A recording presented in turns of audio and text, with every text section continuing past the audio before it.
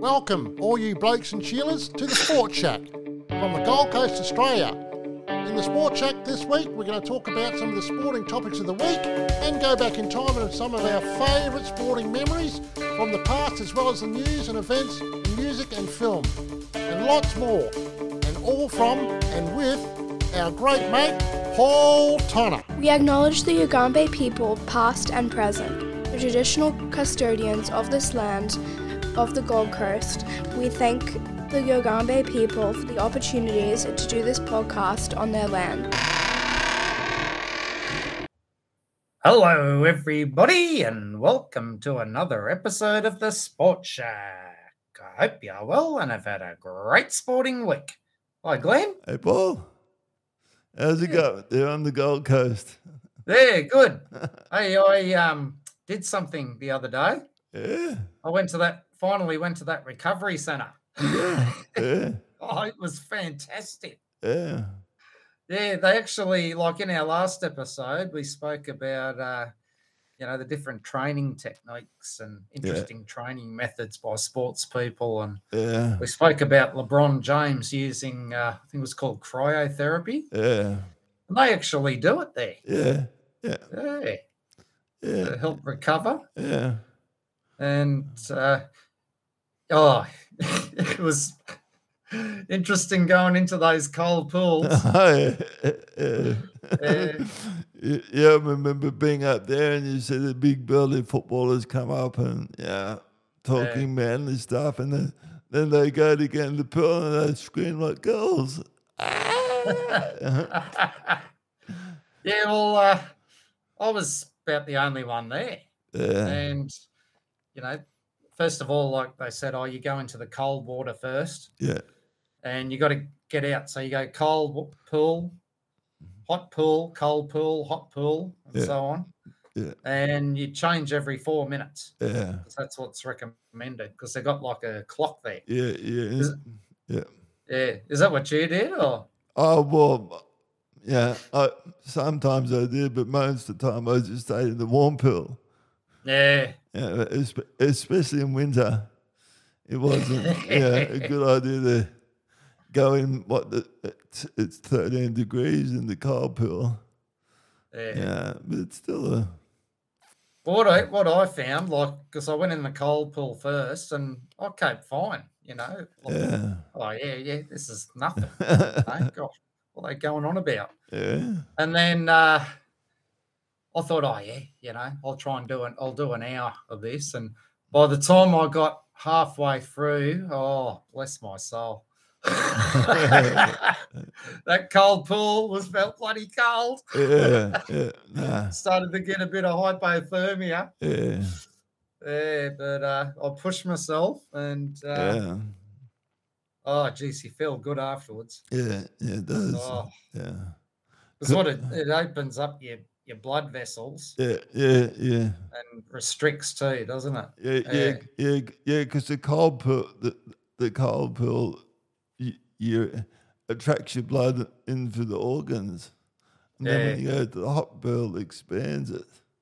That's so it. By doing it that way, it helps with inflammation too. Apparently. Yeah.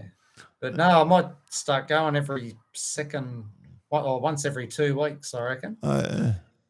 Yeah, no, it's good stuff. Yeah. Enjoyed it. Oh, that's good. Yeah. Anything else happening up there on the Goldie? Oh, just trying to think. Well, the World Cup's kicked off. That's all I can think of. Yeah. Yeah, apart from that, no, just the normal. Oh, yeah. Normal stuff but some nice weather the last few days. So a bit more heat, which is good. Yeah. Yeah, because I actually had to put the air conditioner on the heating on Friday night because it was cold. Oh, and then by Sunday it was a 32 degree day. Yeah. So I had to switch the air conditioner over to cooling.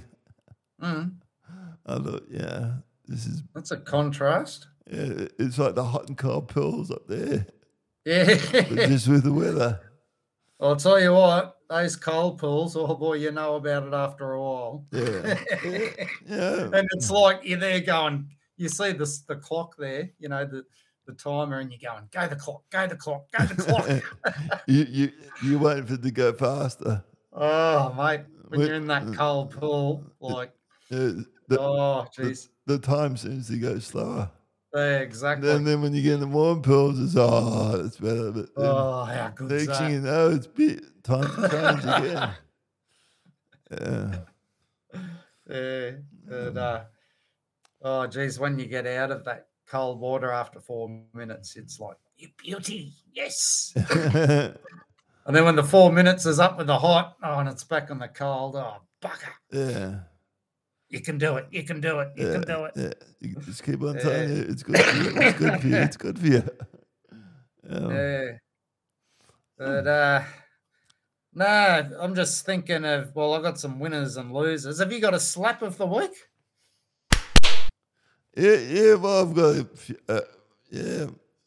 a slap just dealing with the change in state government regarding my license and their attitude for me moving down from Queensland to New South Wales, and just their comment about Queensland. I thought, you got no idea. I'd rather be up there in a flash.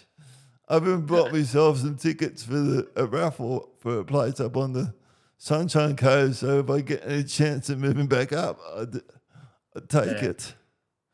Is that the MARTA one? The MARTA? No, it's for the surf life saving. Oh, yeah. Yeah. I'd rather support them because I know where the money's going, and they do a fantastic job each year. Yeah, I'm just thinking, I think it'll be in our next episode. There's a guy, what was the name of the surf club that you went to? Was it Northbridge? No, it's Surfers Paradise Surf Life Saving Club. Oh, okay. Yeah, but in 2025, they'll be 100 years old. Jeez. Yeah, because I was talking to a guy down here that brought me car from, and he said, the Gold Coast I don't like the Gold Coast because it's too plastic. Yeah. And then I started telling him about some of the stories of the people that I know up there and things that happen, and he goes, oh, that's interesting. So, compared to down here. Like car, that's why it took me ages to buy a new car, because people want too much money for being realistic, too much money for cars that have 300,000 kilometres or so on them. So I just wanted to get a good car at a decent price. Yeah, I saw the pictures there. It looks great. Yeah. It's a Honda, isn't it? Yeah. I reckon I could even flip it if I wanted to, give it a good detail. Because there was even another one I saw that's it's a 2001 model, and they were still asking 13 grand for it. 13 grand? Yeah, it's 2001, I thought. Yeah. Good luck with that. Yeah. Mine's a 2008, and gosh, I'd be lucky to get 2 or 3 grand, I reckon. Yeah.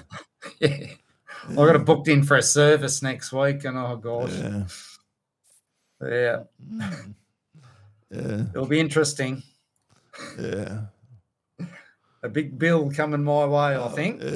Yeah, but you got to keep spending the money on them. Yeah, to keep them going. That's it. Yeah, because where I am at the moment, I'd be stuffed with that one because completely. There's no decent public transport around here.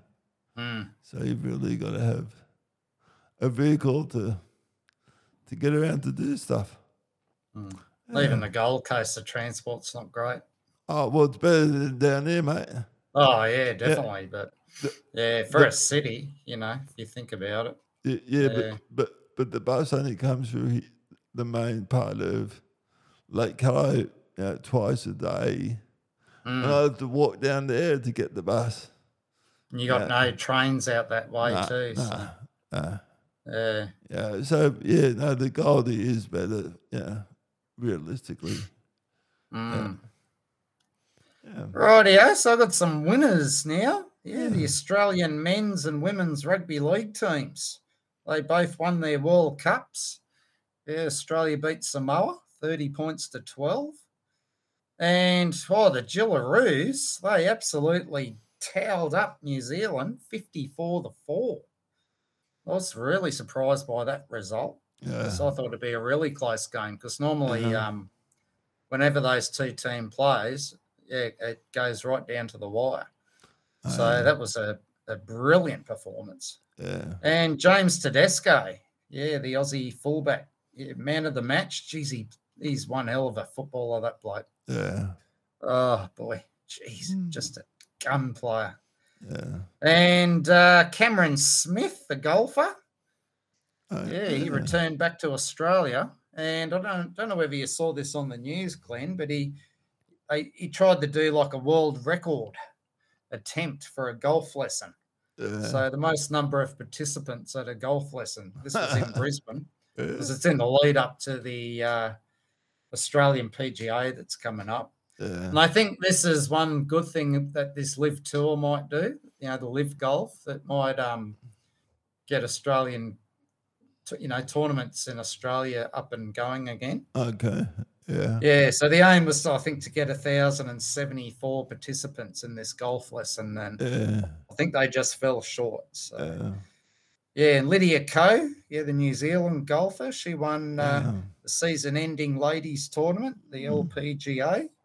Yeah. Yeah, and Rory McIlroy, he became the European winner again. I think it's something like the fourth or fifth time. Yeah. And Max Verstappen, gosh, what a year he's had. He won the final Formula One Grand Prix. I think he's won like 15 Grand Prix this year. It's a record. Yeah, wow. Yeah. 15. Now, if we look at our losers, 15. That's just mind-blowing. Yeah. I don't think Schumacher or anyone like that. Yeah. I think they got to like 11. Yeah. But, just amazing. So 15 podiums in one season. Yeah. Brilliant performance. Yeah. No, if he doesn't get, the Laureus Sports Person of the Year, I'm not it. Yeah. I reckon lay down Mazare to get that. Yeah. Now, my big loser is Indigenous All-Stars coach Ron Griffiths. Now, he wants an Indigenous side in the Rugby League World Cup. What a joke. Yeah. That's just one of the most ridiculous things I've ever heard, Why do you think that? Why? Well, because they're not a country. Like, it's all about, like us all competing as one. Yeah. And for so many, and he thinks that, it's going to promote the game with the Indigenous population. Yeah. Well, most of our best players have been Indigenous players, and that's been going on for over 50 years. Yeah. They don't need to. Like, the game is already well established in that community, and we've had the national anthem changed recently. Yeah. We're all one. Yeah. 3-1. What was that line in the national anthem?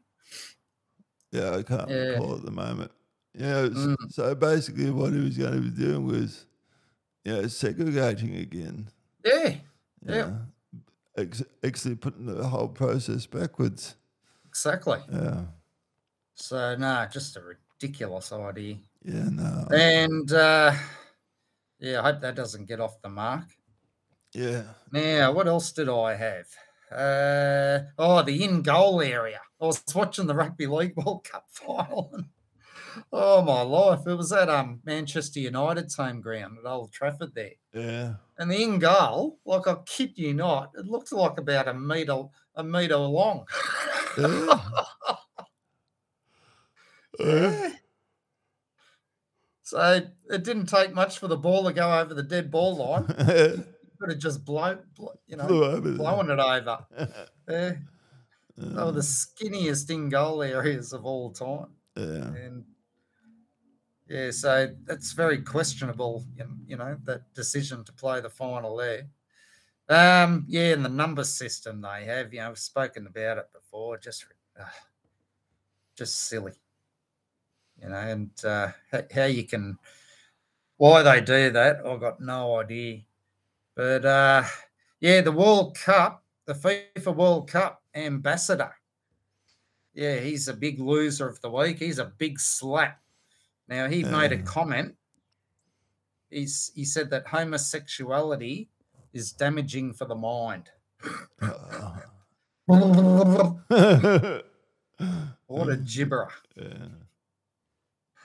And another loser is Australia.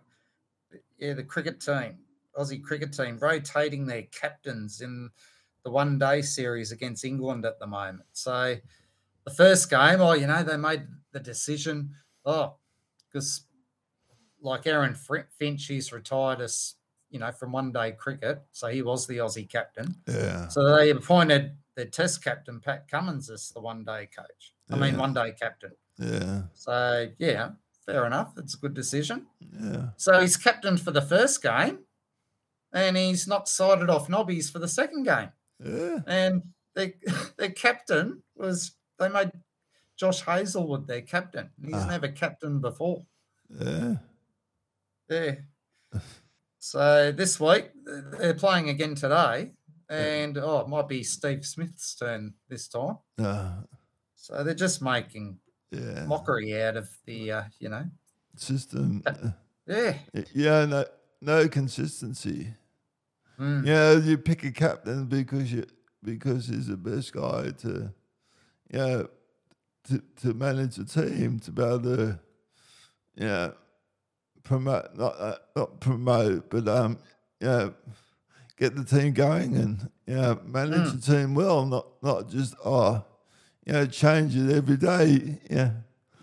That it'll end up being how our politics was a few years ago, where the leader kept on changing. And a lot of these players, they don't need to rest at the moment. Well, maybe the English players, because they won the World Cup and they went through the whole right through the tournament. But the Aussies didn't even make the semi-finals. Yeah. So they don't need to. I'm sore. If you told Dennis Lilly back in his day to go and have a rest, or Jeff Thompson, they would have told you to get nicked. Yeah, that's right. Yeah. And they used to play like nearly every day. Yeah. Back in the early 80s, and the World Series Cup and tests every summer. And along with that being a full-time job. Oh, exactly. Or training in a career or something like that. Yeah. Now, as I said, the FIFA World Cup's kicked off. Now, get ready for this, Glenn. Yeah. Now, the 2014 World Cup was in Brazil. Guess how much they spent on stadiums? 2.5 billion. 18 billion. Yeah. Right. Russia, 4 years later, 2018, they spent 14 billion. Yeah. Have a guess how much money Qatar have spent? Probably 40 billion. $220 billion. Wow.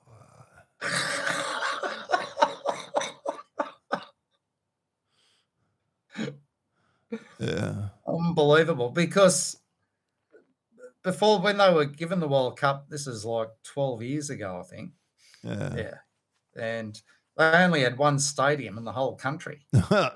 So they were told they had to build they had to have at least 8 stadiums. Yeah. So one of the stadiums is demountable.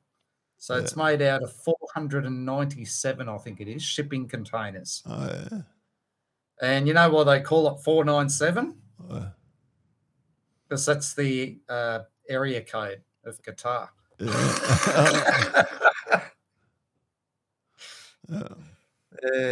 But we're going to have an episode in a few weeks about the World Cup. and talk about the history of it. And it's got quite an interesting history. Anyway, this week, what's that? You've actually changed colour on the screen. Oh, I have too. What happened there? Pink. Oh, you've been flicking some buttons, have you? No, I haven't touched the thing, mate. Oh, turn it up. I think you've done something there. Probably that Dell computer. Was it a poltergeist or something? Yeah, something exactly like that. Yeah. Could be my computer. It was playing silly buggers last week. I know that. Yeah. Yeah, so this week we're going to talk about sports people and teams who gain revenge. So revenge can play a major role in how sports unfold. There are a few motivating factors in sports. Now, it may be bouncing back from a heavy defeat or bouncing back from an organisation that wronged them. So when you think of revenge in sport, what comes to your mind, Glenn? Well, there's always a state of origin between the two states. Yeah, and also in the cricket between Australia and New Zealand.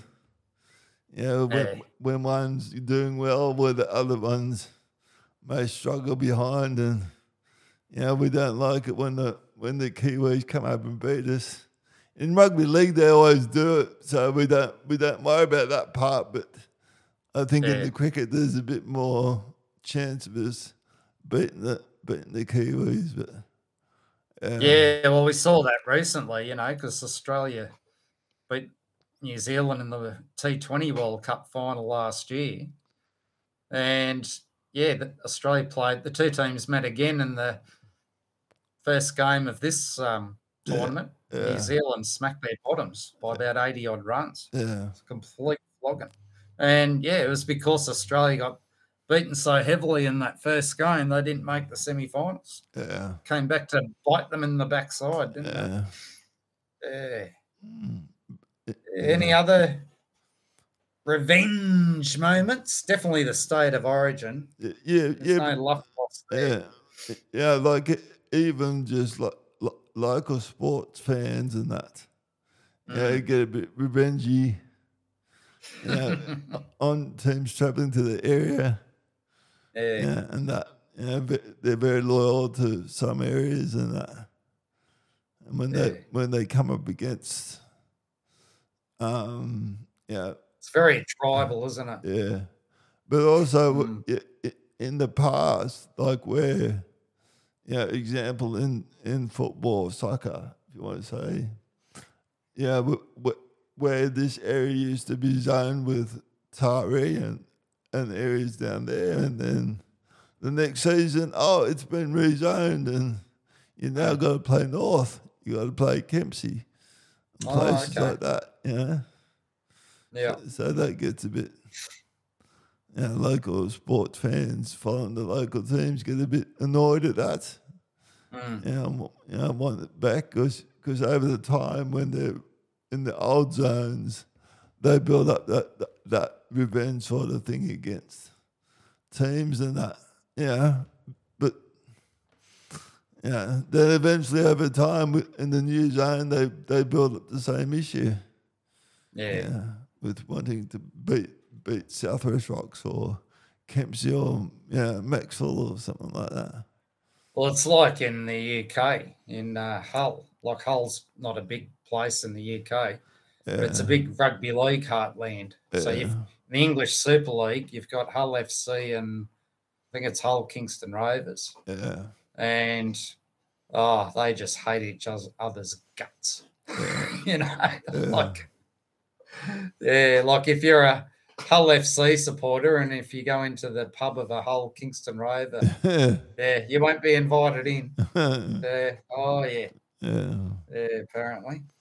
But no, what I think of is, what you were talking about with we spoke about the T20 in Australia and New Zealand in recent years. And, if we go back to 1980, so after losing that epic 5-setter in 1980 in the Wimbledon final to beyond Borg, John McEnroe came back and the following year in 1981 and won his first Wimbledon title over Borg.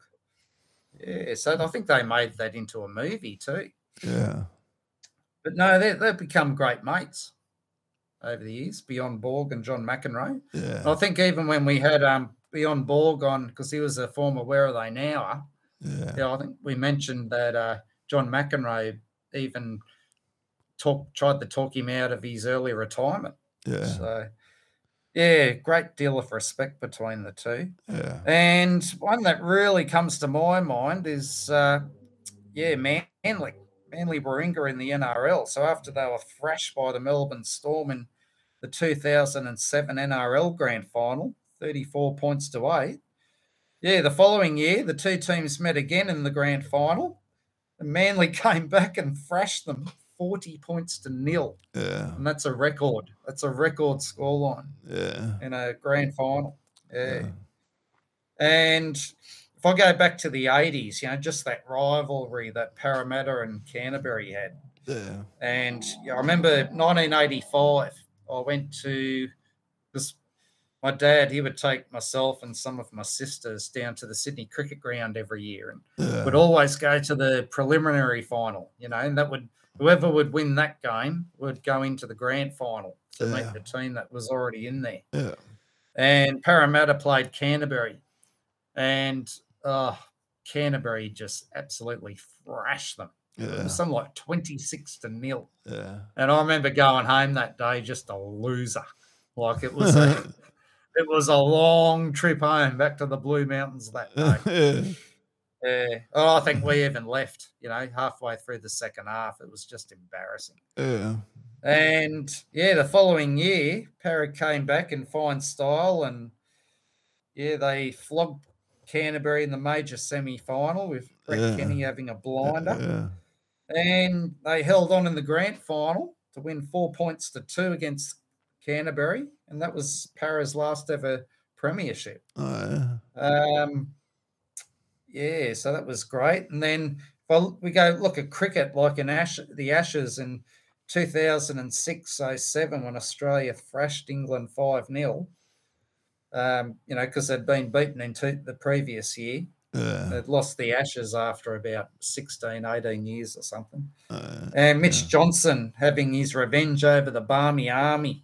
Yeah. Remember, because their 2010-11 series, England thrashed Australia, Yeah. I've never seen an Aussie side get beaten so heavily at home.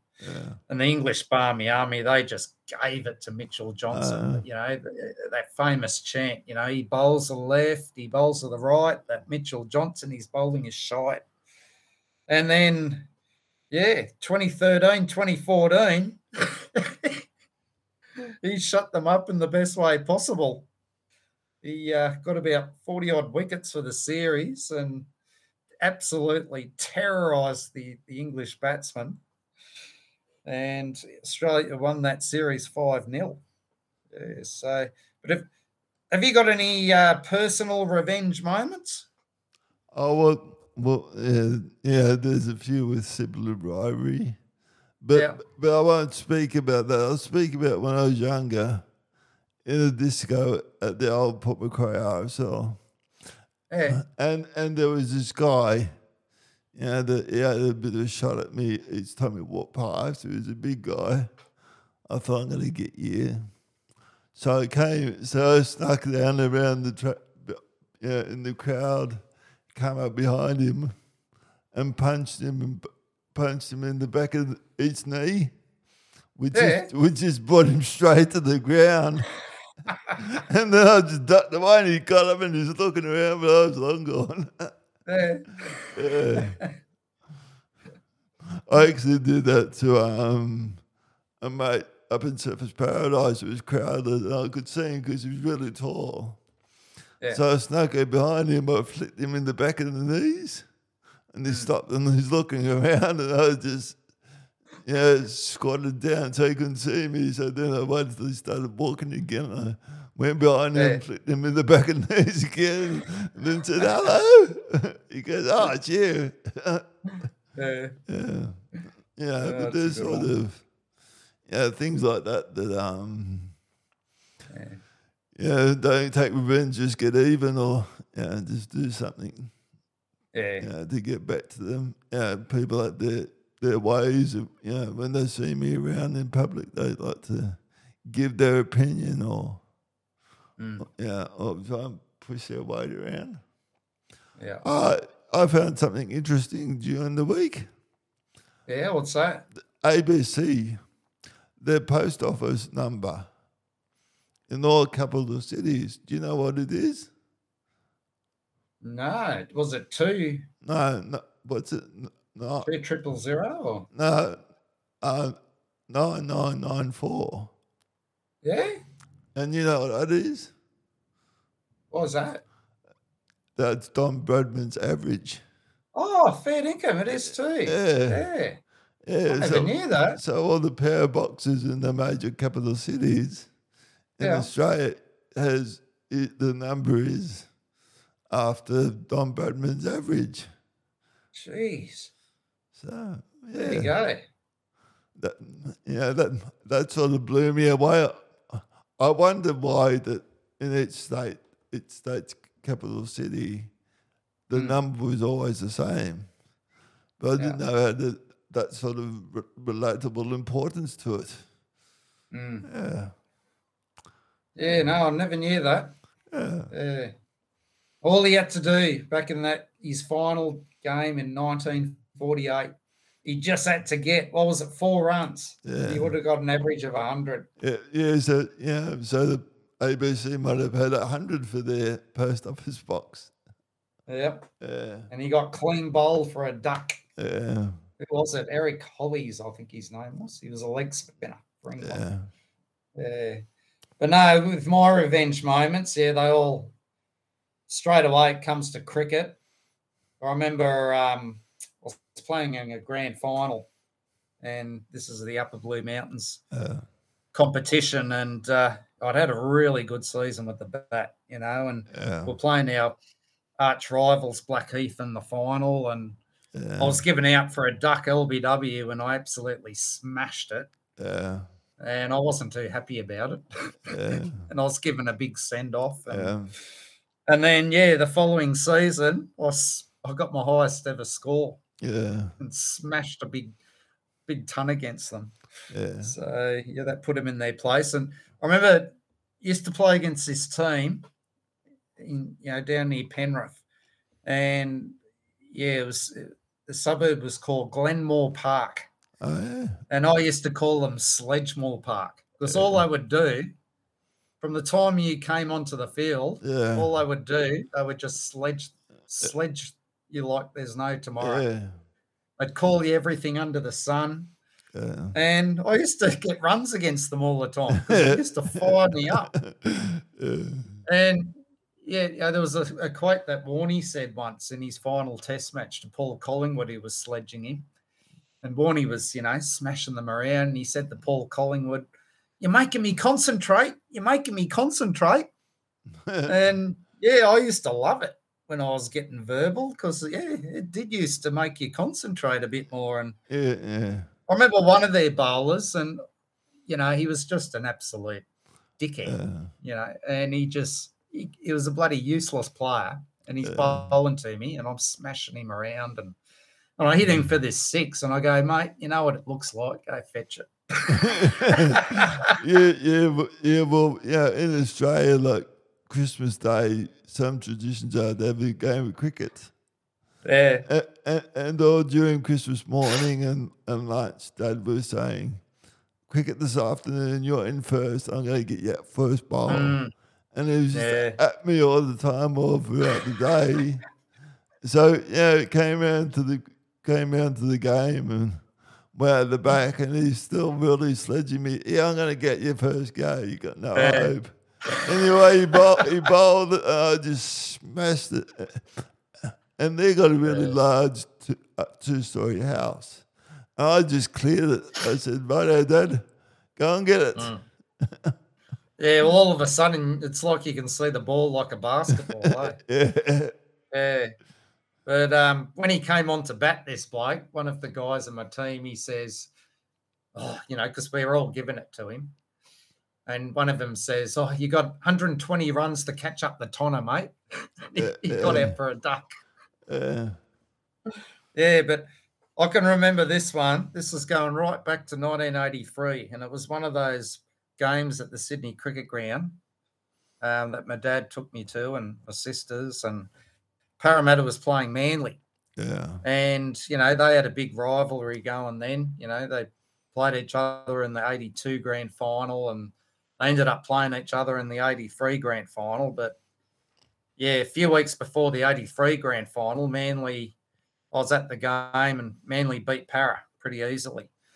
And then, you know, when we're leaving the ground early, you know, 5 minutes before full time, because there was no way Parra was going to fight back and win. Yeah. All these Manly supporters are yelling out, you know, to myself and these other Parra supporters. Yeah. "Oh, I hope your train crashes. I hope your train crashes."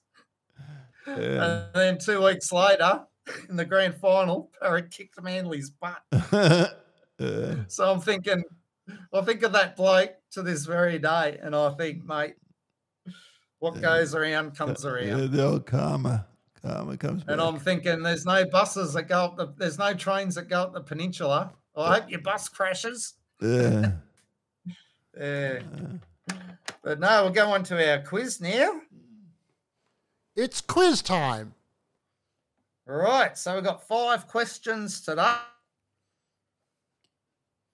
And I've got the question. We'll have some thinking music, then I'll give the answer. So they all relate to revenge in sport. Right, question 1.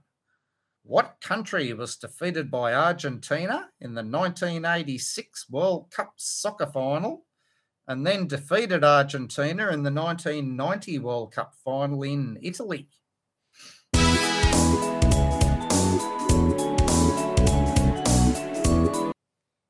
And the answer is West Germany. Right, question 2. What NRL team was involved in a salary cap scandal in 2010, was stripped of their 2007-09 premierships, and then legally won the 2012 title?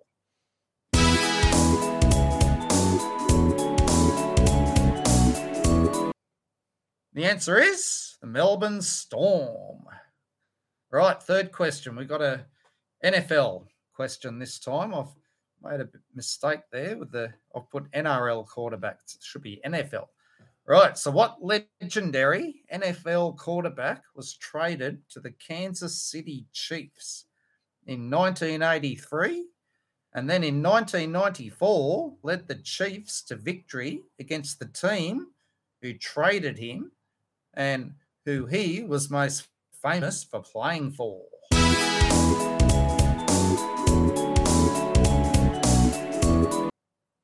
And the answer is Joe Montana. Right, question 4. What famous Aussie cricketer was heckled badly by English crowds at the 2019 Cricket World Cup and then went on to score 774 runs at an average of 110.57 with the bat?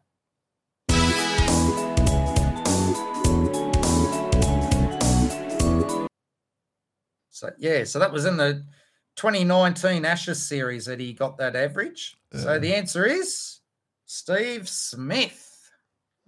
Right, last question. We're going to go back to America. So it's an NBA one. So what NBA side was defeated by the Golden State Warriors in the 2015 NBA playoffs and then led by LeBron James gained sweet revenge and defeated the Warriors to win the 2016 playoffs?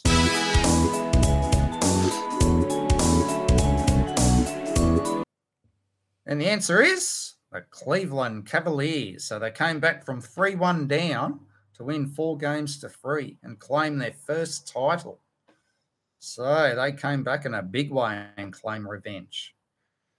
Right, so we'll go on to our Who Am I now? This week's Who Am I? So this week it's a team. It's a team we're going to talk about, right? So they're an Aussie rules team. a very famous one. So I'm an Australian rules football club. You play in the AFL. Now, according to Wikipedia, my first game played was in 1873, and in 1878 I was admitted to the Victorian Football Association and then the Victorian Football League. So it became the AFL in 1990. So it became a national competition.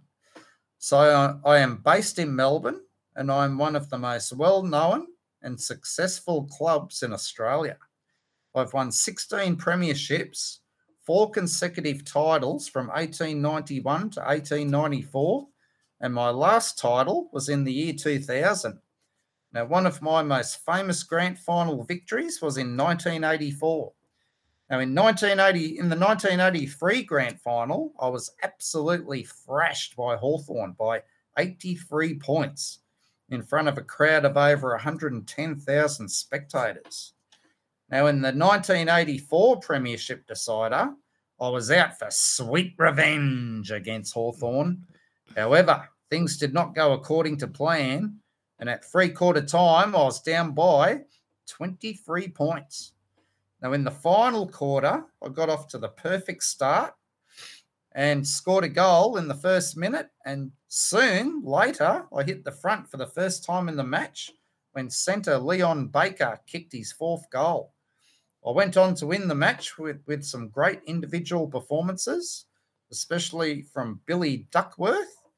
He won the Norm Smith medal for that game, the best player on the field. Now, Tim Watson, Baker, Shane Hurd, and Neil Clark, and it was my first premiership title in 18 years. Now, in the premiership decided 12 months later, in 1985, I smacked Hawthorn by 78 points. My colours are red and black, and my nickname is the Bombers. My name is... Find out about that team at the end of the episode. Where are they now? Right, so this week we're going to go back to the world of tennis, and we're going to talk about 2 very famous tennis players from the, let's say the mainly the mid to late 80s and into the 90s.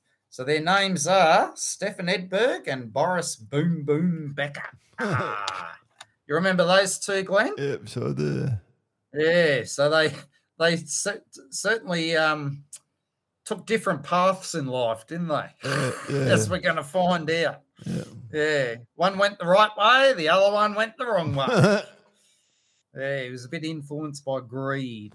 Yeah. So let's talk about Mr. Boris Becker first. So he's a German former world #1 tennis player.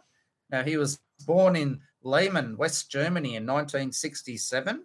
And according to InsideTennis.com, his parents Elvira and Karl Heinz named Becker after the Russian poet and novelist Boris Pasternak. Now, his father began a tennis centre in Lehmann, where Becker learnt to play tennis at 7 years of age.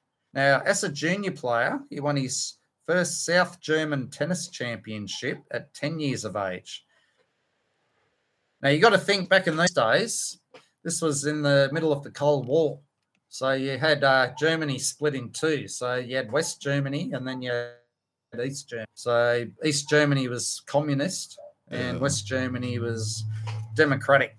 Yeah, more Western country. Yeah.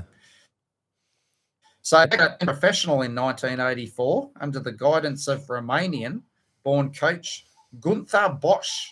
And as a teenager, Becker won the Tennis World Young Masters at the NEC in Birmingham in 1985. Now, Becker was known for his booming, powerful serve. That's how he got the nickname Boom Boom. Now, apparently he got his nickname from a guy called Vijay Amraj. Now, he was a very famous Indian tennis player. Yeah. Now, you know what his claim to fame is, Glenn? No. Vijay Amraj? No. He featured in a James Bond movie. Yeah. I'm just trying to think which movie it was, which Bond movie it was. It escapes me for now. But, yeah, when Vijay Amraj saw him play one day at a young age, he gave him the nickname Boom Boom Boom Boom because he'd never seen a player serve have such a powerful serve. Yeah, so he also had great volleying skills at the net. Becker did. Yeah, so he first went to Wimbledon in 1983 as a junior.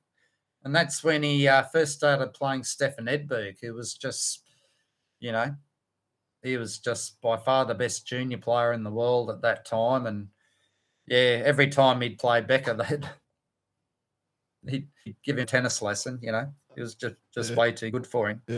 Yeah. But he had brilliant athleticism at the net, Becker did, which included the diving volley. I remember him doing a lot of that in the 86 Wimbledon final against Ivan Lendl, which he won, which made him very popular and the powerful forehand and powerful return of serve. Now, Becker would occasionally change his style of play and try to hit from the baseline, a strategy which was often criticised by commentators. Now, Becker was known for his emotional outbursts on the court, and when he thought he was playing badly, he often would give himself a verbal tongue lashing and was often criticised by commentators. Now, at the 1987 Australian Open, he copped a $2,000 fine. Now, that's like just spare change in your pocket for that. Yeah. That's right. Someone who earns that amount of money, they get more than that today, probably 20-odd thousand, but, they earn millions every year. So do you think they care? Nope. No. Yeah, so Becker won his first top-level singles title in 1985, the Queen's Club. And 2 weeks later, he stunned the sporting world when he became the youngest player at 17 years of age to win the men's Wimbledon singles title when he defeated South African Kevin Curran in the final. Now, the win also made Becker the first unseeded player and the first German to win a Wimbledon singles title. Now, at the time, he was ranked 20 in the world. Now, only the top 16 back then were ranked. So, if that happened today, he would have been ranked. Yeah, now Becker went on to defend his Wimbledon title in 1986, defeating Ivan Lendl in the final.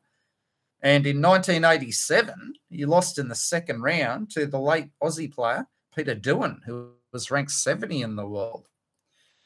Now, Becker went on to have a great career, winning 6 Grand Slam singles titles. So there were 3 Wimbledon, 2 Australian Opens, and 1 US Open. And he won 3 year-end championships, 13 Masters titles, and he also won an Olympic gold medal in doubles. Yeah, so he said to be successful, Becker, he said it's very important that you have a love of the sport. So even if there's no credit, you still got to have a love of the game, or else you won't. You'll lose interest pretty quickly. Yeah. If you're only in there for the money, it's not worth it. Yeah. Oh, exactly. Yeah. Now, Stefan Edberg. So he's a Swedish former world number 1 tennis player who was well known for his brilliant serve and volley style of tennis. Now, he used a less powerful serve, and he mainly used a kick or slice serve, which allowed him that extra time to get to the net, where he would quickly often gain control of the point. Now, Edberg had sufficient ground strokes, with his one-handed backhand being very effective. Now, he was born in Västervik, Sweden in 1966, and he began playing tennis age 7. So, yeah, they basically began at the same age playing tennis, and he excelled as a junior player, winning all 4 Grand Slam junior titles in 1983. Now, he is the only player to have won the junior Grand Slam. I actually remember that. Yeah. Yeah. Yep. Yeah, I remember when he was a junior, and he had to win the Australian Open to claim that title. Now, he later that year turned professional and won his first doubles title in Basel. Now, so that's according to Linesman. Oh, this is what I was going to talk to you about. Now, I never knew this. Apparently, he was playing in the 1983 US Open, right? Yeah. And I think this was in the main draw. It was in doubles. And he accidentally killed a linesman. Yeah. Yeah, he's hit a ball. It's hit the linesman. Yeah. And, a short time later, the linesman has a heart attack and dies. Never knew that. Yeah. I wonder how he felt dealing with that. It would have been very tough for him. Yeah, I guess he would have felt some responsibility for it. And what do you think? Yeah. Well, it takes me back to when Philip Hughes. Exactly. Yeah. When he got bowled and the ball came up and hit him at the back of the head and took him down, he died from that. Yeah. So it'd be very unsettling. Oh, exactly. And traumatise the person who did it. Not meaning to do it on purpose, but just a freak accident. Yeah. To be able to deal with that. Like, honestly, I wouldn't be able to, I'd find it really hard. If I did something like that, I would quit it there and then. I'd go, right out. Yeah, I've done something. Even though it was an accident, I've done something. Yeah. I couldn't risk having it done again. Yeah. Yeah, I've got a lot of admiration for Sean Abbott. Like, he's the guy who bowled that ball to Philip Hughes, and it was just a complete freakish accident, you know, and he's, being recalled into the Australian team today. And he the way he's put that behind him, because it would have affected him greatly. Yeah. And he's been able to, become, an international player. And look, you look back now, what's that? 8 years ago. Yeah. It's coming up to 8 years since that happened. Yeah, because when they did the bypass of Maxwell and built the new bridge that they named in honour of Philip Hughes. Yeah. Yeah, the Philip Hughes Bridge. That's right. Maxwell, isn't it? Because that's down your way. Yeah, that's just sort of north of Kempsey, but south of Coffs Harbour. Yeah. Yeah, so Ed Berg won his first top-level singles title in 1984 in Milan and won the tennis tournament at the 1984 Los Angeles Olympics when it was an exhibition event. Now, Ed Berg was a typical Swede player, cool, calm and collective, like Bjorn Borg, the former Where Are They Now, and Mats Wilander. Oh, yes, he was one of my favourite players, Mats Wilander. Now, Ed Berg won the US Indoors in 1985, and then in December 1985, he defeated fellow Swede and defending champion Mats Wilander in straight sets to win his first Grand Slam singles title. Now, in January 1987, Ed Berg defended his Australian Open singles title when he defeated Aussie Pat Cash in 5 sets. Yeah, I remember that match very fondly because, Cash fought back from, I think it was like 2 sets down. And it went right down to the wire. That was the very last Australian Open they played on grass.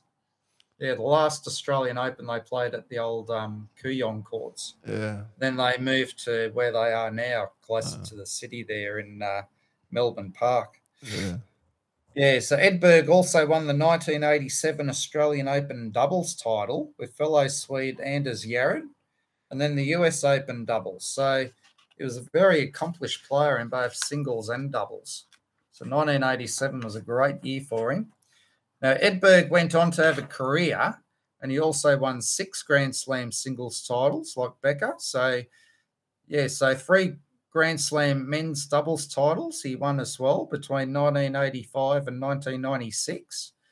Now, Ed Berg is, with John McEnroe, the only man in the Open era to be ranked world number 1 in both singles and doubles. Now, Ed Berg also won 4 Masters Series titles, 4 Championship Series titles, and was ranked in the world top 5 for 9 consecutive years. Now, he won 2 Australian Open titles, 2 Wimbledon, and 2 US Open titles. Never won a French. Yeah. That's surprising. Because Becker never won a French either. So he was part of 4 Swedish Davis Cup victories. Now, let's look at the Edberg-Becker-Wimbledon rivalry. Now, in the 1988 men's singles final at Wimbledon, it began one of Wimbledon's great rivalries.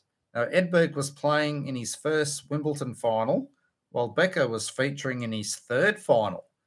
Now, Becker won the first set, 6-4, and then the Swede bounced back and won the match, which was spread out over 2 days due to rain. Now, Edberg won the next 3 sets, 7-6, 6-4, 6-2. Oh, and I've kicked myself. I've been to London so many times, and I've never made it to Wimbledon. Yeah. I've gone through Wimbledon a lot in the train, but I've never got off and gone to Wimbledon to check it out. Yeah. It's like right up there on my bucket list. Yeah, especially to go see the famous centre court. Now, it was Edberg's first Wimbledon title and 3rd Grand Slam singles title. Now, 12 months later, in the 1989 final, the two met again in the final. Now, in the lead-up, Edberg appeared to have the edge and defeated Becker in the semi-finals at the French Open. However, Becker gained revenge, winning convincingly in straight sets, 6-love, 7-6, 6-4. Now, it was the German's 3rd Wimbledon title at just 21 years of age. 1989 was a great year for Becker as he went on to defeat Ivan Lendl and win the US Open final, and he helped West Germany retain the Davis Cup. Now, Becker was named Player of the Year by the ATP Tour. However, the number 1 ranking still eluded him, which was held by Lendl. Now, so Becker said you learn equally by winning. Yeah. So you basically, but you seem to forget the wins that you have. You learn more from your losses. Yeah. Yeah. So you learn more from the unfortunate emotion. Yeah, and you know what he did, like when he would have a loss, in a big game like a Wimbledon final, he'd go away and think about it. He'd have time to himself and think about, why he lost. What can he do next time? Yeah. And he said, winning at that level, it's not about luck. It's all about preparation and having good people around you. Yeah, and I know, we spoke about that he used to really let his emotion go on the court, like he'd start screaming, And what do you think, Glenn? Do you think, showing your emotions is important? Oh, yeah, sure is. Yeah. And if anyone has a problem with that, that's their problem. Because I believe in not letting it bottle up. Yeah. If you need to show your emotions to be able to communicate, don't be afraid. If you think it, like we've learned in the men's group, to bottle it up is very dangerous. To be able to talk through issues, and let it go. Well, that's the way it is. Yeah. But over dramatizing it, putting it on, that's a bit strange. Yeah. And we were actually talking about this in men's group last week, exactly what you were saying. That a lot of the time it is a very good thing to show your emotion, let your emotion out. Yeah, that's exactly. Yeah. And this is what Boris Becker said, sport is good because it shows someone's emotions and personality very quickly. Yeah. Yeah. And it helps, release that frustration.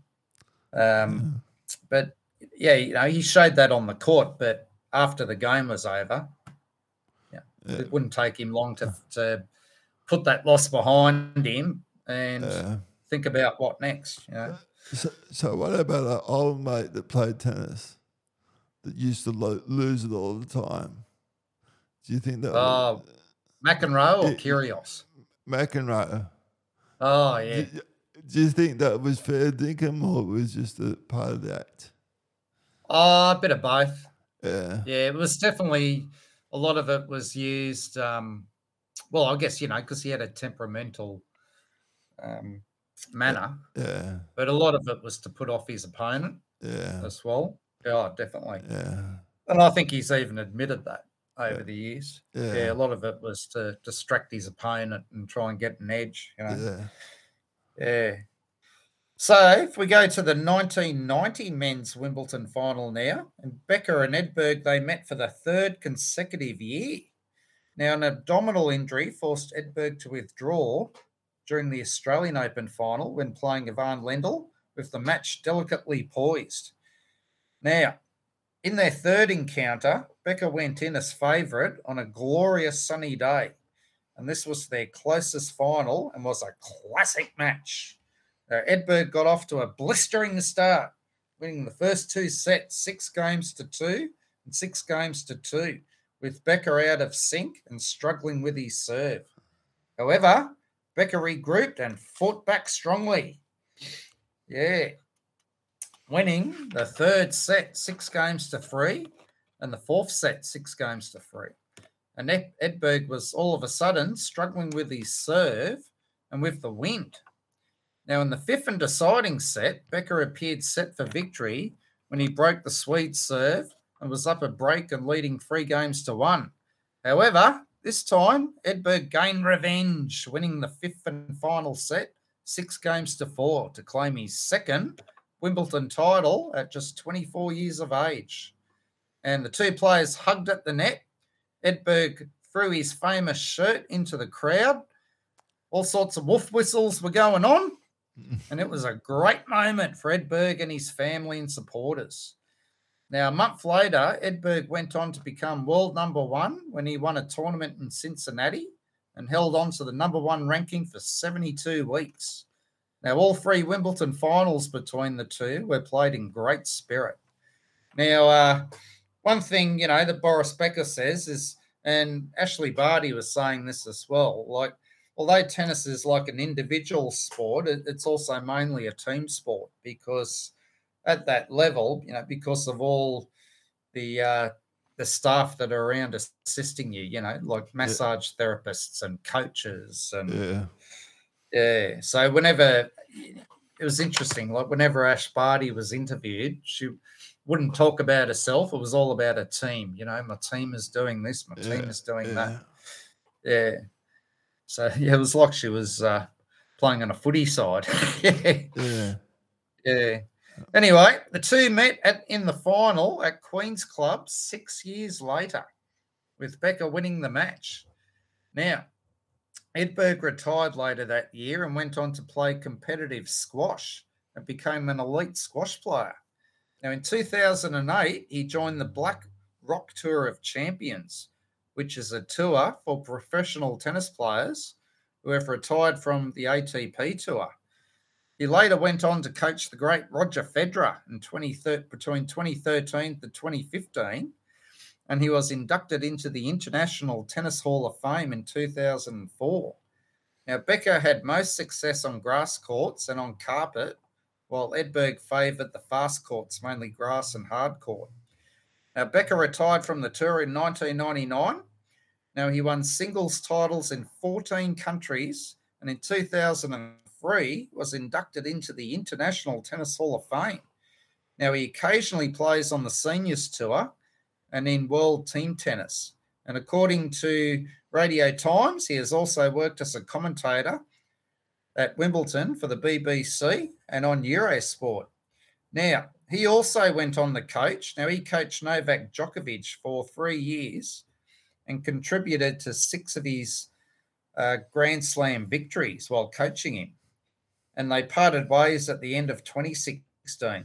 So although Becker and Edberg, they had this rivalry, in their playing careers, now they had this rivalry going on in their coaching careers. This one, they were coaching 2 of the best players in the world. Yeah. Now, in June 2015, on the 30th anniversary of his first Wimbledon win, Becker released an autobiography titled Boris Becker's Wimbledon, My Life and Career at the All England Club. Now, Becker also released a book called The Player in 2003, which made world headlines. Now, the book went into depth in regards to his divorce from Barbara Feltus and a sexual encounter with a Russian waitress in 1999. Yeah, so he's been a naughty boy. Now, it also included revelations of his addictions to painkillers and sleeping pills during his career, thus excessive alcohol intake, which according to InsideTennis.com was a way of coping with loneliness while on the road. Now, it made the Sunday Times bestseller list, this book. Now, Becker released in 2009 an online media platform called Boris Becker TV. And in 2005-2006, he was a team captain on the popular British TV sports quiz show, They Think It's All Over, on BBC One. Now, he also appeared once on the TV show Top Gear in a flash car. Did you ever watch that TV show, Glenn? Top Gear? Yeah, I used to be a fan of it until it got to a point where Jeremy Clarkson was just going too overboard and too opinionated of things like climate change and calling. Did you see the episode on Boris Becker? Don't know. I may have. Yeah. Just depending how it was, but because he lost it and lost the show and he became one of those that thought his opinion was more important than anyone else's. Yeah, Jeremy Clarkson. Yeah. So also in retirement, Becker spent 10 years on the Economic Advisory Board of football giants Bayern Munich. Now, in 2017, he was named head of the men's tennis of the German Tennis Federation and became a patron of the Elton John AIDS Foundation. Now, according to poker.co.uk, Becker became a noted poker player and appeared on the European Poker Tour and the World Poker Tour and won more than £90,000 in career earnings from playing poker. Yeah. Never knew that. It's the same as what Warney did, didn't he? When he retired from cricket, he toured as a poker player around the world. Yeah. Now, in June 2017, Becker was declared bankrupt by the Bankruptcy and Companies Court in London. Now, it's centred around a debt from 2 years earlier from an unpaid loan on his estate in Mallorca, Spain. Now, Justin Hugler in the Daily Telegraph reports that a former business partner sued Becker in a Swiss court for $41 million they believe they were owed. Now, Edberg, he was the recipient of sportsmanship awards during his career and won an ATP Sportsmanship Award 5 times. Now, in recognition of this achievement, the ATP renamed the award in 1996 the Stefan Edberg Sportsmanship Award. Right, so let's look at what Boris Becker and Stefan Edberg are doing today.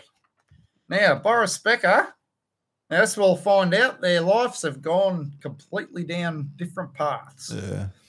One good, one bad. Yeah. Boris Becker is today 54 years of age, and in April, gosh, that's scary. I remember when he was 17. Yeah. That only seems like yesterday when he first won that Wimbledon title. Yeah. Now, in April this year, he was jailed for 2.5 years for hiding £2.5 million of assets and loans to avoid paying debts. Yeah. Now, BBC News' Andre Roden-Paul reports that the case centred on the 2017 bankruptcy and that the judge said Becker had shown no remorse or acceptance or guilt. The judge informed Becker, quote, "While I accept your humiliation as part of the proceedings, there has been no humility," end of quote. Now, it's been a real fall from grace for Becker. Now, he was given a suspended sentence back 20 years earlier for tax evasion in Germany. So he'd already been warned and already been in trouble for doing, similar behaviour. Yeah. And eventually the courts lost patience. And so what do you think, Glenn? Do you think sports stars and personalities, do you think they feel they're exempt from the law? Yeah, I do. Yeah, some people.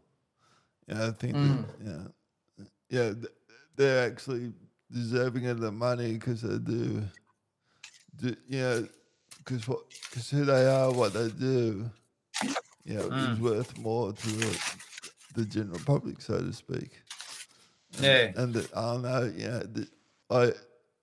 this is my money I spent all this time building up my talents and that to deserve it. Yeah. Yeah. Yeah. So I think they're a bit like protected species sometimes, eh? That's right. Do you remember the movie Young Einstein? I never saw it, but I remember it. Yeah. It's about 30 years ago, eh? Yeah, because he went over to America to become an actor, and apparently he got caught into helping rob a bank, and then the police came to arrest him, and someone said, "Oh, but he's an actor," and at that time they wouldn't arrest actors because if they arrested actor, it would reduce morale in America. Yeah, so they let actors do whatever they want. Get away with whatever they want.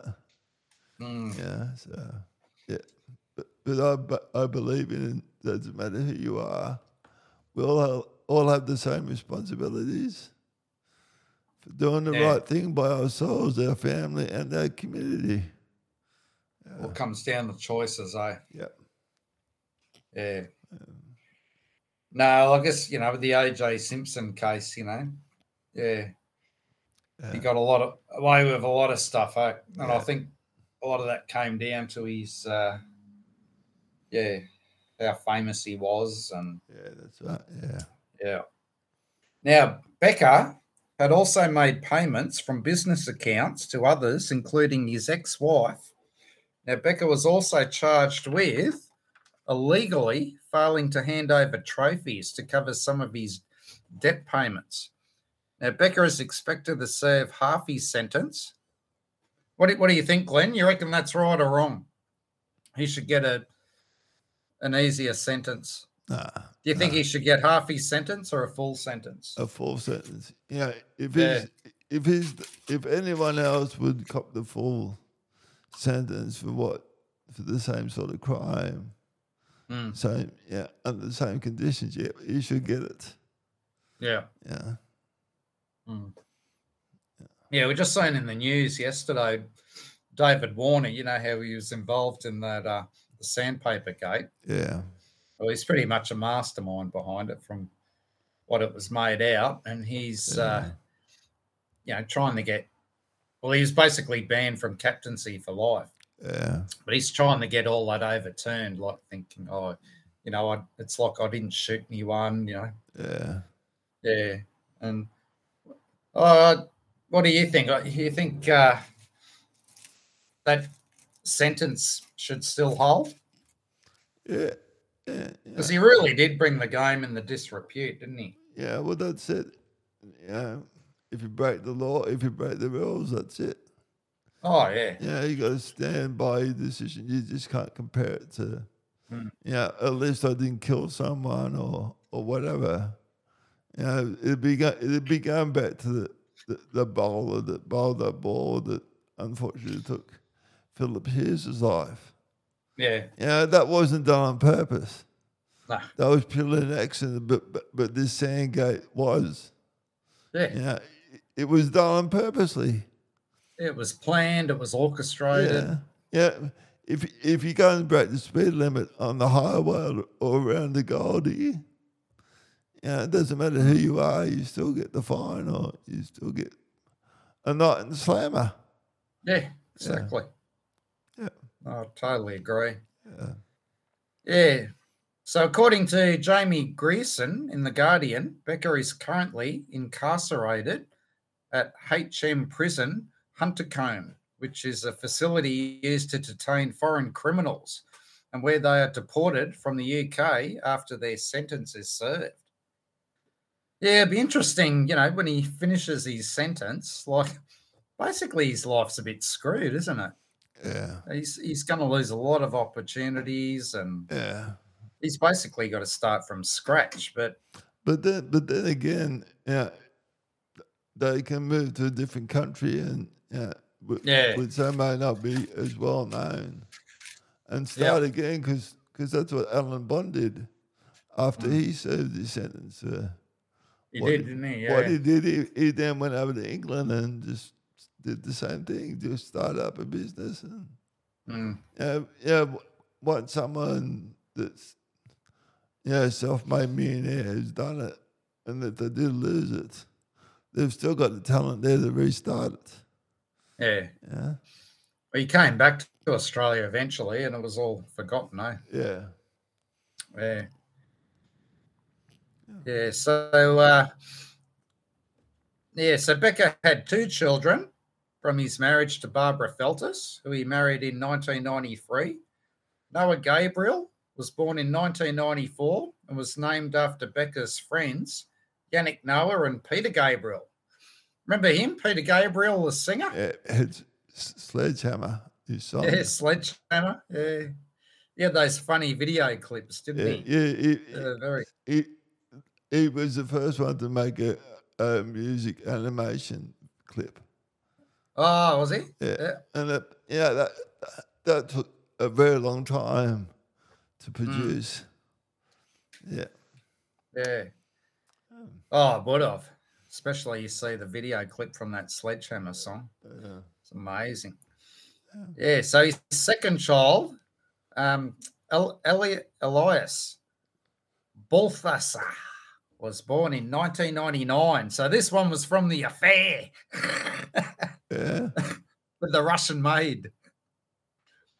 Now, in 2001, Becker acknowledged that he was the father of a daughter. Oh, no, this was a different one. Yeah, I got it wrong. Sorry about that. He was the father of a daughter called Anna, the result of the sexual encounter he had in 1999 with the Russian waitress. Now, he first denied he was the father. However, he reversed his decision once a DNA test confirmed he was the father. Now, Becker remarried in 2009 to Dutch model Charlie Kissenberg, and according to tvguide.com, they had a son called Amadeus, who was born in London in 2010. So, yeah, apparently he lives very close to the Wimbledon courts. Yeah. Yeah.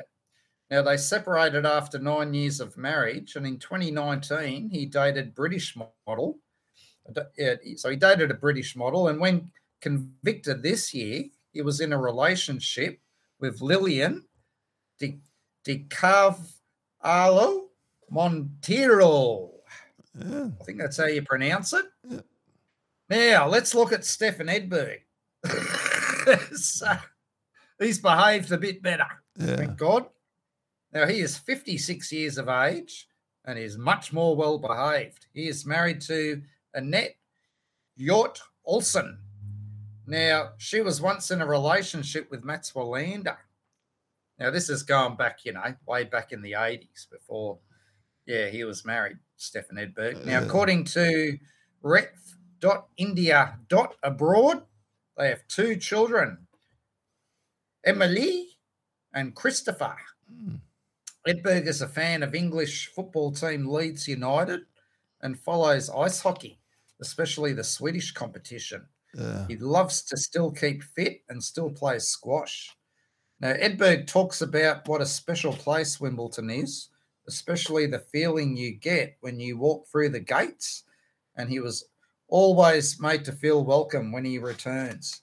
Now, he appeared this year on centre court with many other former men's and ladies singles champions from the past, such as Leighton Hewitt, Roger Federer, Goran Ivanisevic, Martina Hingis, and Rafael Nadal. Yeah, so he's lived a much quieter life than Boris Becker. Yeah. He's preferred to stay out of the spotlight. Yeah. Now, Becker and Edberg met 35 times between 1984 to 1996. Becker led the overall head-to-head count, 25 matches to 10. And Becker won all 3 of their Davis Cup matches. Now, Edberg won 3 out of the 4 times they met in Grand Slams, though. Now, according to Sarah Crompton in The Telegraph, Roger Federer said after his 2001 Wimbledon triumph that the Becker-Edberg rivalry in Wimbledon finals was his inspiration for deciding to play tennis instead of soccer. Now, the two continued their rivalry as coaches through the Djokovic-Federer rivalry.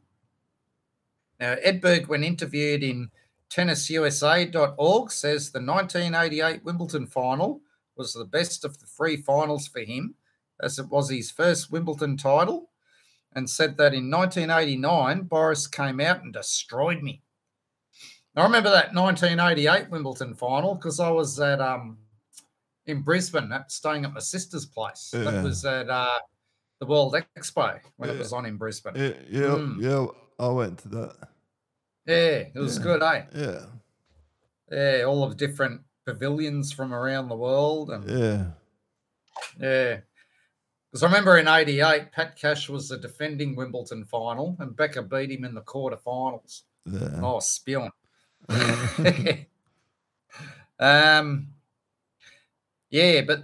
the two had a very similar career win-loss record, with Becker just having the advantage, 76.9% to 74.7%. Now, incredibly, they only met 4 times in Grand Slams. Now, Becker said that Edberg was his toughest rival and was a tough competitor.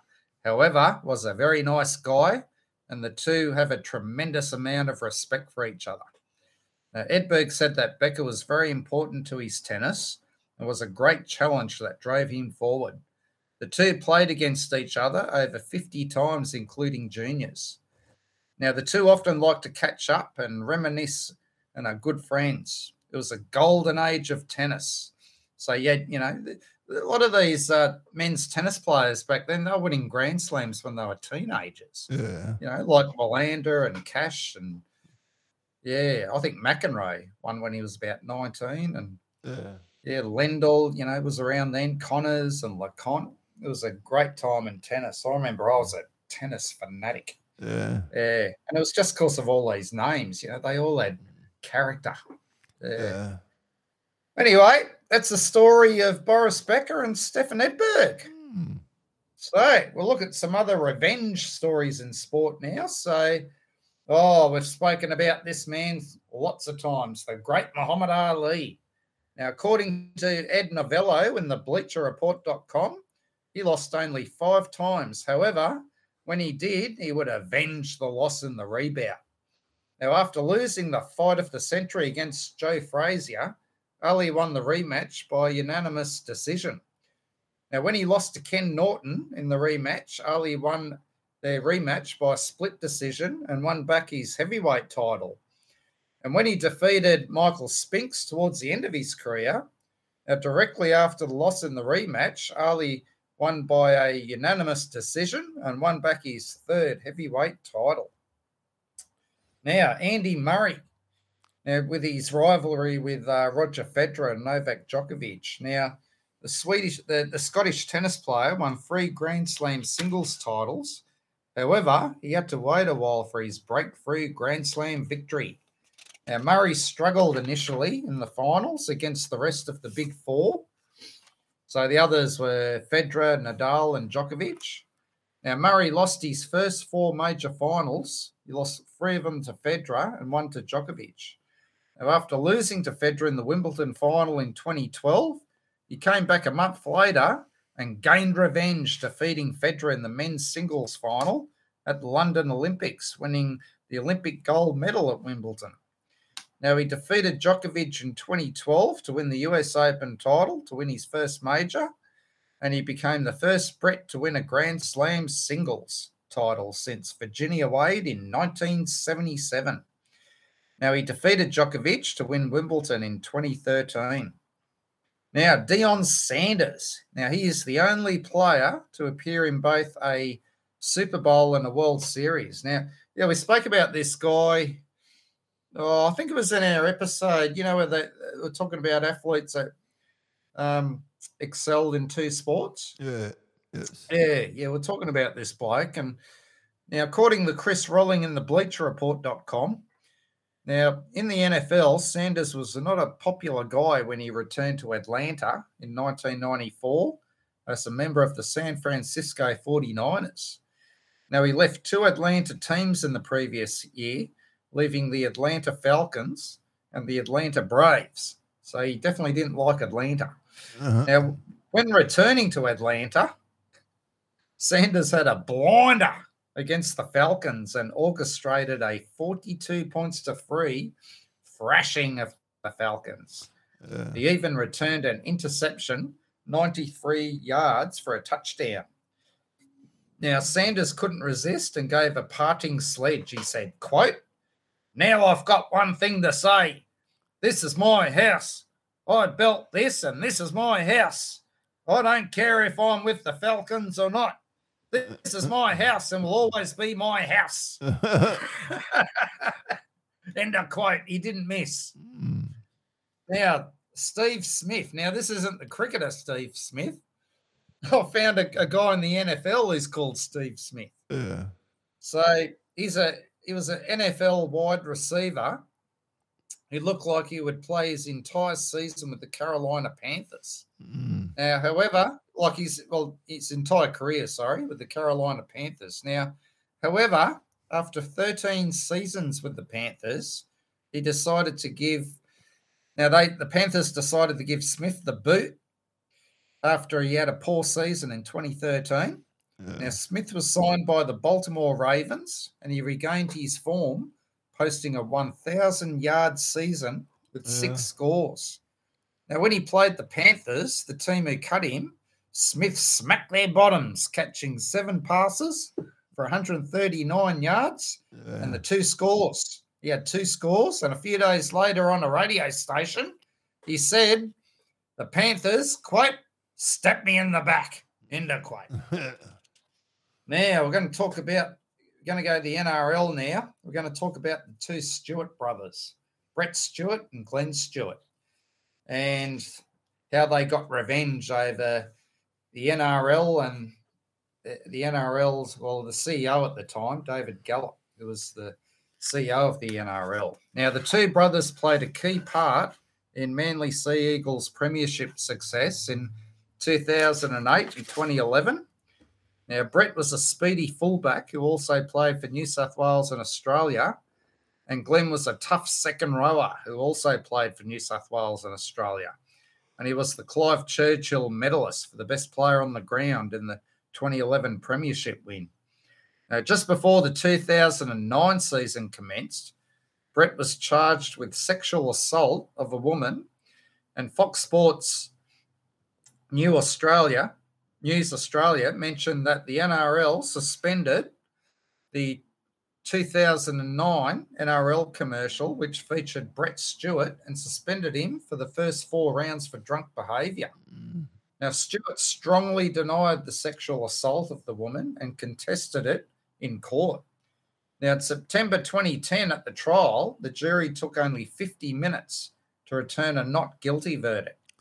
Now, after a lengthy investigation by the Sydney Morning Herald and the Age newspapers, it was found the father of the alleged victim had a long history of fraud, and the victim's sister even said she felt sorry for Brett Stewart, as she believed her father saw Brett as a perfect target, as he had lots of money. Now, in 2011, grand final win over New Zealand Warriors, both Brett and Glenn scored tries in their 24-10 win. And after the game, when they were both on stage, they engaged in an intense conversation with NRL chief executive at the time, David Gallop. And I would have loved to have been a fly on the microphone listening to what they were saying, because I could tell it wasn't pleasant. Yeah. So that's one unfortunate thing, isn't it, Glenn, with famous sports people, Yeah. your famous personalities, they can become a bit of a target, can't they? For That's right. money, yeah. Yeah. Now, Terry Francona. Now, he spent 8 years with the Boston Red Sox, so he's a baseball coach, this bloke. Now, he coached them when they won 2 World Series, and he was the first Red Sox manager to win a World Series in 86 years. Now, Francona and the Red Sox had, unfortunately, a nasty split, and he was the subject of many negative comments on his way out. However, he stayed humble and he didn't react. Francona was signed by the Cleveland Indians in 2014 as their new manager, and he led them to a 2016 American League pennant. Now, he also had his revenge when the Indians wiped the floor with his former team, the Boston Red Sox, in 3 games in the divisional series and clinched a berth in the American League conference system, winning at Boston's Fenway Park. Now, the next guy, we've spoken about him before. Now, he was in one of our Where Are They Now segments, the episode with Australia 2 winning the America's Cup. Yeah. This is the bloke they beat, the American skipper Dennis Conner. Now, he was an American yachtsman who won 3 America's Cup as skipper. Now, in 1983, he became the first skipper and the first Cup defender to be defeated in the 132-year history of the race, ending the stranglehold held by the New York Yacht Club. Now, following the loss, Conner formed his own syndicate. Now, it was called it was through the Sail America Foundation, in which he raised money to mount a challenge on behalf of the San Diego Yacht Club. Now, he went on to win the America's Cup. He won it back from Australian Fremantle in 1987. Yeah. Now, we're going to talk about 2 MMA fighters now, mixed martial arts fighters. Yeah. Brock Lesnar, eh? Yeah, I was just going to say, I think even though they won it back, it was the following race that then New Zealand won it. Back off. Yeah, New Zealand won it when it became turned into like catamarans and all that, didn't it? Yeah. The wind kill changed it all. They're totally different boats to what they used to be, but they still say it still falls in the rules of the length and all the measurements. Yeah. Well, it was very big back in those days, wasn't it? That's right. Yeah. I remember the America's Cup T-shirts and rugby jerseys and flags, when they had it over in Fremantle. Yeah. And it turned into a non-event, really, because the Americans just won so easily. Yeah. And ever since then, Australia just hasn't really been bothered with it. Yeah, that's right. Like, I remember there was one year Switzerland won it. Yeah. And you look at Switzerland, there ain't any water around Switzerland, only in the lakes. Yeah. But it was like an all New Zealand crew. That's right, yeah. If you've got the money, you can buy a crew from another country that has ridiculous. More experience and knowledge in sailing and that. Yeah. So it really has turned Mickey Mouse, hasn't it? Yeah. The America's Cup. It's not what it used to be. Unfortunately. Yeah. Now, Brock Lesnar. Now, he was a former wrestler who then became a MMA fighter, He won his first fight and was quickly brought back to earth when he took on the experienced Frank Mir and was easily defeated in the first round. Now, Lesnar then got another shot at Mir at the UFC 100 and knocked out Mir in the second round and taunted a bloodied Mir. Now, we're going to talk about 2 NFL teams now, the Falcons and the Eagles. Now, in the 2004 NFC Championship game, the Philadelphia Eagles, having failed in their 3 previous NFC Championships, defeated the Atlanta Falcons on their way to the Super Bowl. Now, in week 1 the following year, the two teams met again in a fiery matchup that saw a player from both teams get ejected for fighting. This time, the Falcons went on to win 14 points to 10. Now, this reminds me of Manly and Western Suburbs back in 1978. Yeah. The Fibros versus the Silvertails in rugby league. Yeah. They had that massive brawl at Lidcombe Oval, Western Suburbs home ground. And it was just punch-ups galore. And Wests won that day. But in the semi-finals, Manly got sweet revenge when they defeated West in the prelim final, 14-7. And then Manly went on to win the grand final. After Wests have been the best team all year, they finished minor premiers and, went out in straight sets. Yeah. So it was sweet revenge for Manly, that. Anyway, we'll talk about Wayne Gretzky and the Edmonton Oilers. So Wayne Gretzky is considered by many to be the greatest ice hockey player of all time.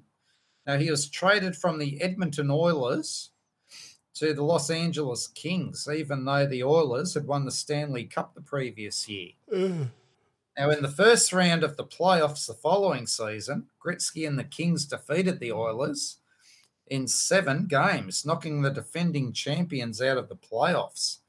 The Kings came from 3-1 down in the series, making it even sweeter revenge. Yeah, he just, for so many years, you just associated Wayne Gretzky with the Edmonton Oilers. And, all of a sudden, no, they didn't want him. Yeah. So the LA Lakers and the Boston Celtics. So 1984, the Boston Celtics and the LA Lakers had a fierce rivalry, and they met in the NBA Finals in an intense series. Now, the Celtics won the deciding Game 7, with Larry Bird winning the Finals MVP. Now, Magic Johnson and Kareem Abdul-Jabbar were particularly determined to seek revenge for the Lakers. Now, the following year, the Lakers would get another shot at the Celtics and go on to win the series in 6 games. They beat the Celtics again in the 1987 Finals. Now we go to the West Coast Eagles and the Sydney Swans. Now, the Eagles lost a nail-biting AFL Grand Final to the Swans at 5-sider, with the Swans going on to hold on and win by 4 points to win their first premiership in 72 years. Now, the two sides would meet 12 months later in the 2006 AFL decider. Now, West Coast dominated most of the match. However, the Swans stormed back in the final quarter and came within a point, with the Eagles holding on to claim a 1-point win and claim their 3rd title. And the Wallabies and the All Blacks. So these were the days when the Wallabies they could play a lot better than what they do now. Now, things were not going well for the Australian rugby side in the lead up to the 2003 Rugby World Cup on their home soil.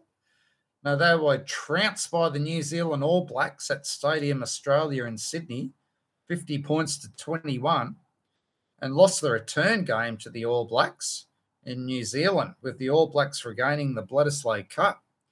Now, during the 2003 World Cup, the Wallabies' form was scratchy.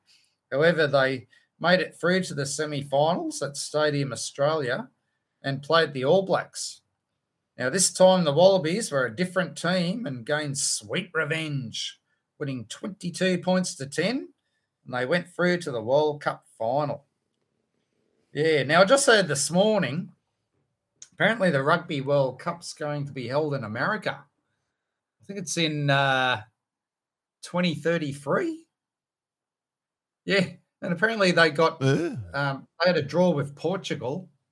And, they've been knocked out of qualification for the Rugby World Cup.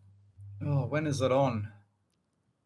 Next year. Yeah, next year. So, they want to improve a bit by then. Yeah.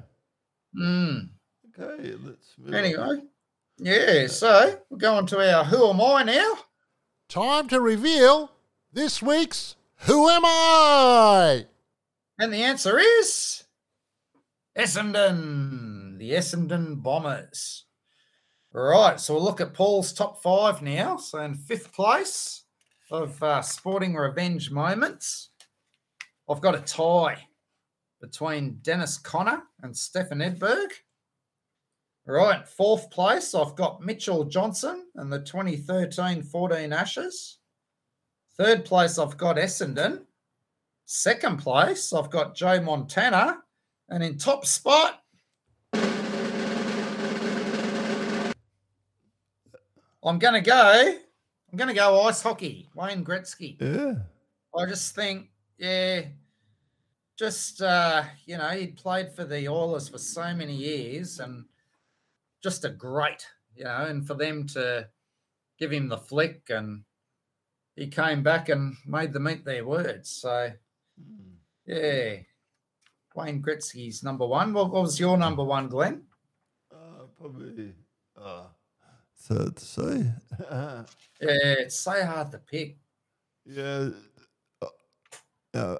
I sort of favour the Michael Johnson one. Yeah. Yeah, the 2000. Oh, the Mitchell Johnson. Yeah, sorry, Mitchell Johnson. Mm. Yeah. Yeah, well, that was big. The fact that he came back like that. Yeah. Yeah, in such a big way and made them. Yeah. Just demoralised them. So much so, accomplished batsman. Yeah. English batsman who 3 years earlier, had just bashed him all over the park. Yeah. We're just quivering, face going in there 3 years later, too scared to face him. Okay. And that just proves, fast bowling is all about, a lot of it has to do with rhythm and confidence. And he just had it.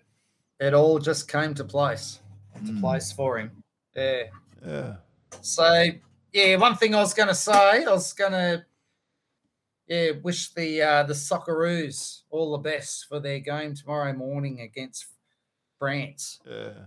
So I think they're going to need it. They're playing the defending champions. And the French team, I heard in the news this morning, they've copped criticism because they haven't heard of one Australian player. Yeah. And, they shouldn't be criticised for that because I haven't heard of most of them. I might have heard of a couple. Yeah. So, they're just talking the truth. Yeah. Anyway, I hope the French take it a bit easy on them. And Okay.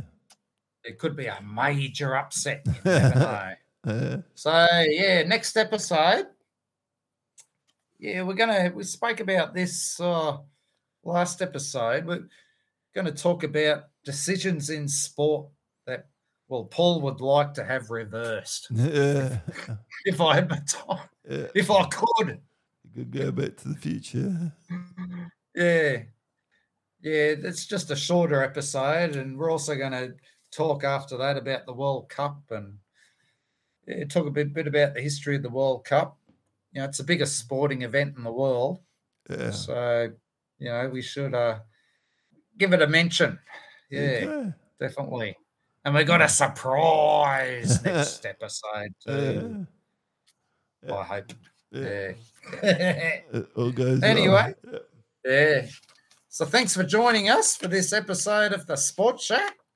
So it's a goodbye from Paul. Goodbye from Glenn. Goodbye. G'day, it's me again. Please check out the Sporting Shack on Facebook if you like this, for posts and other likes and shares. Have a great sporting week.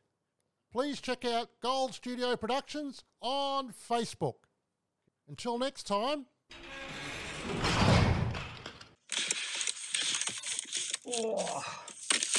10, 9, 8, 7, 6, 5, 4, 3, 2, 1, and lift off.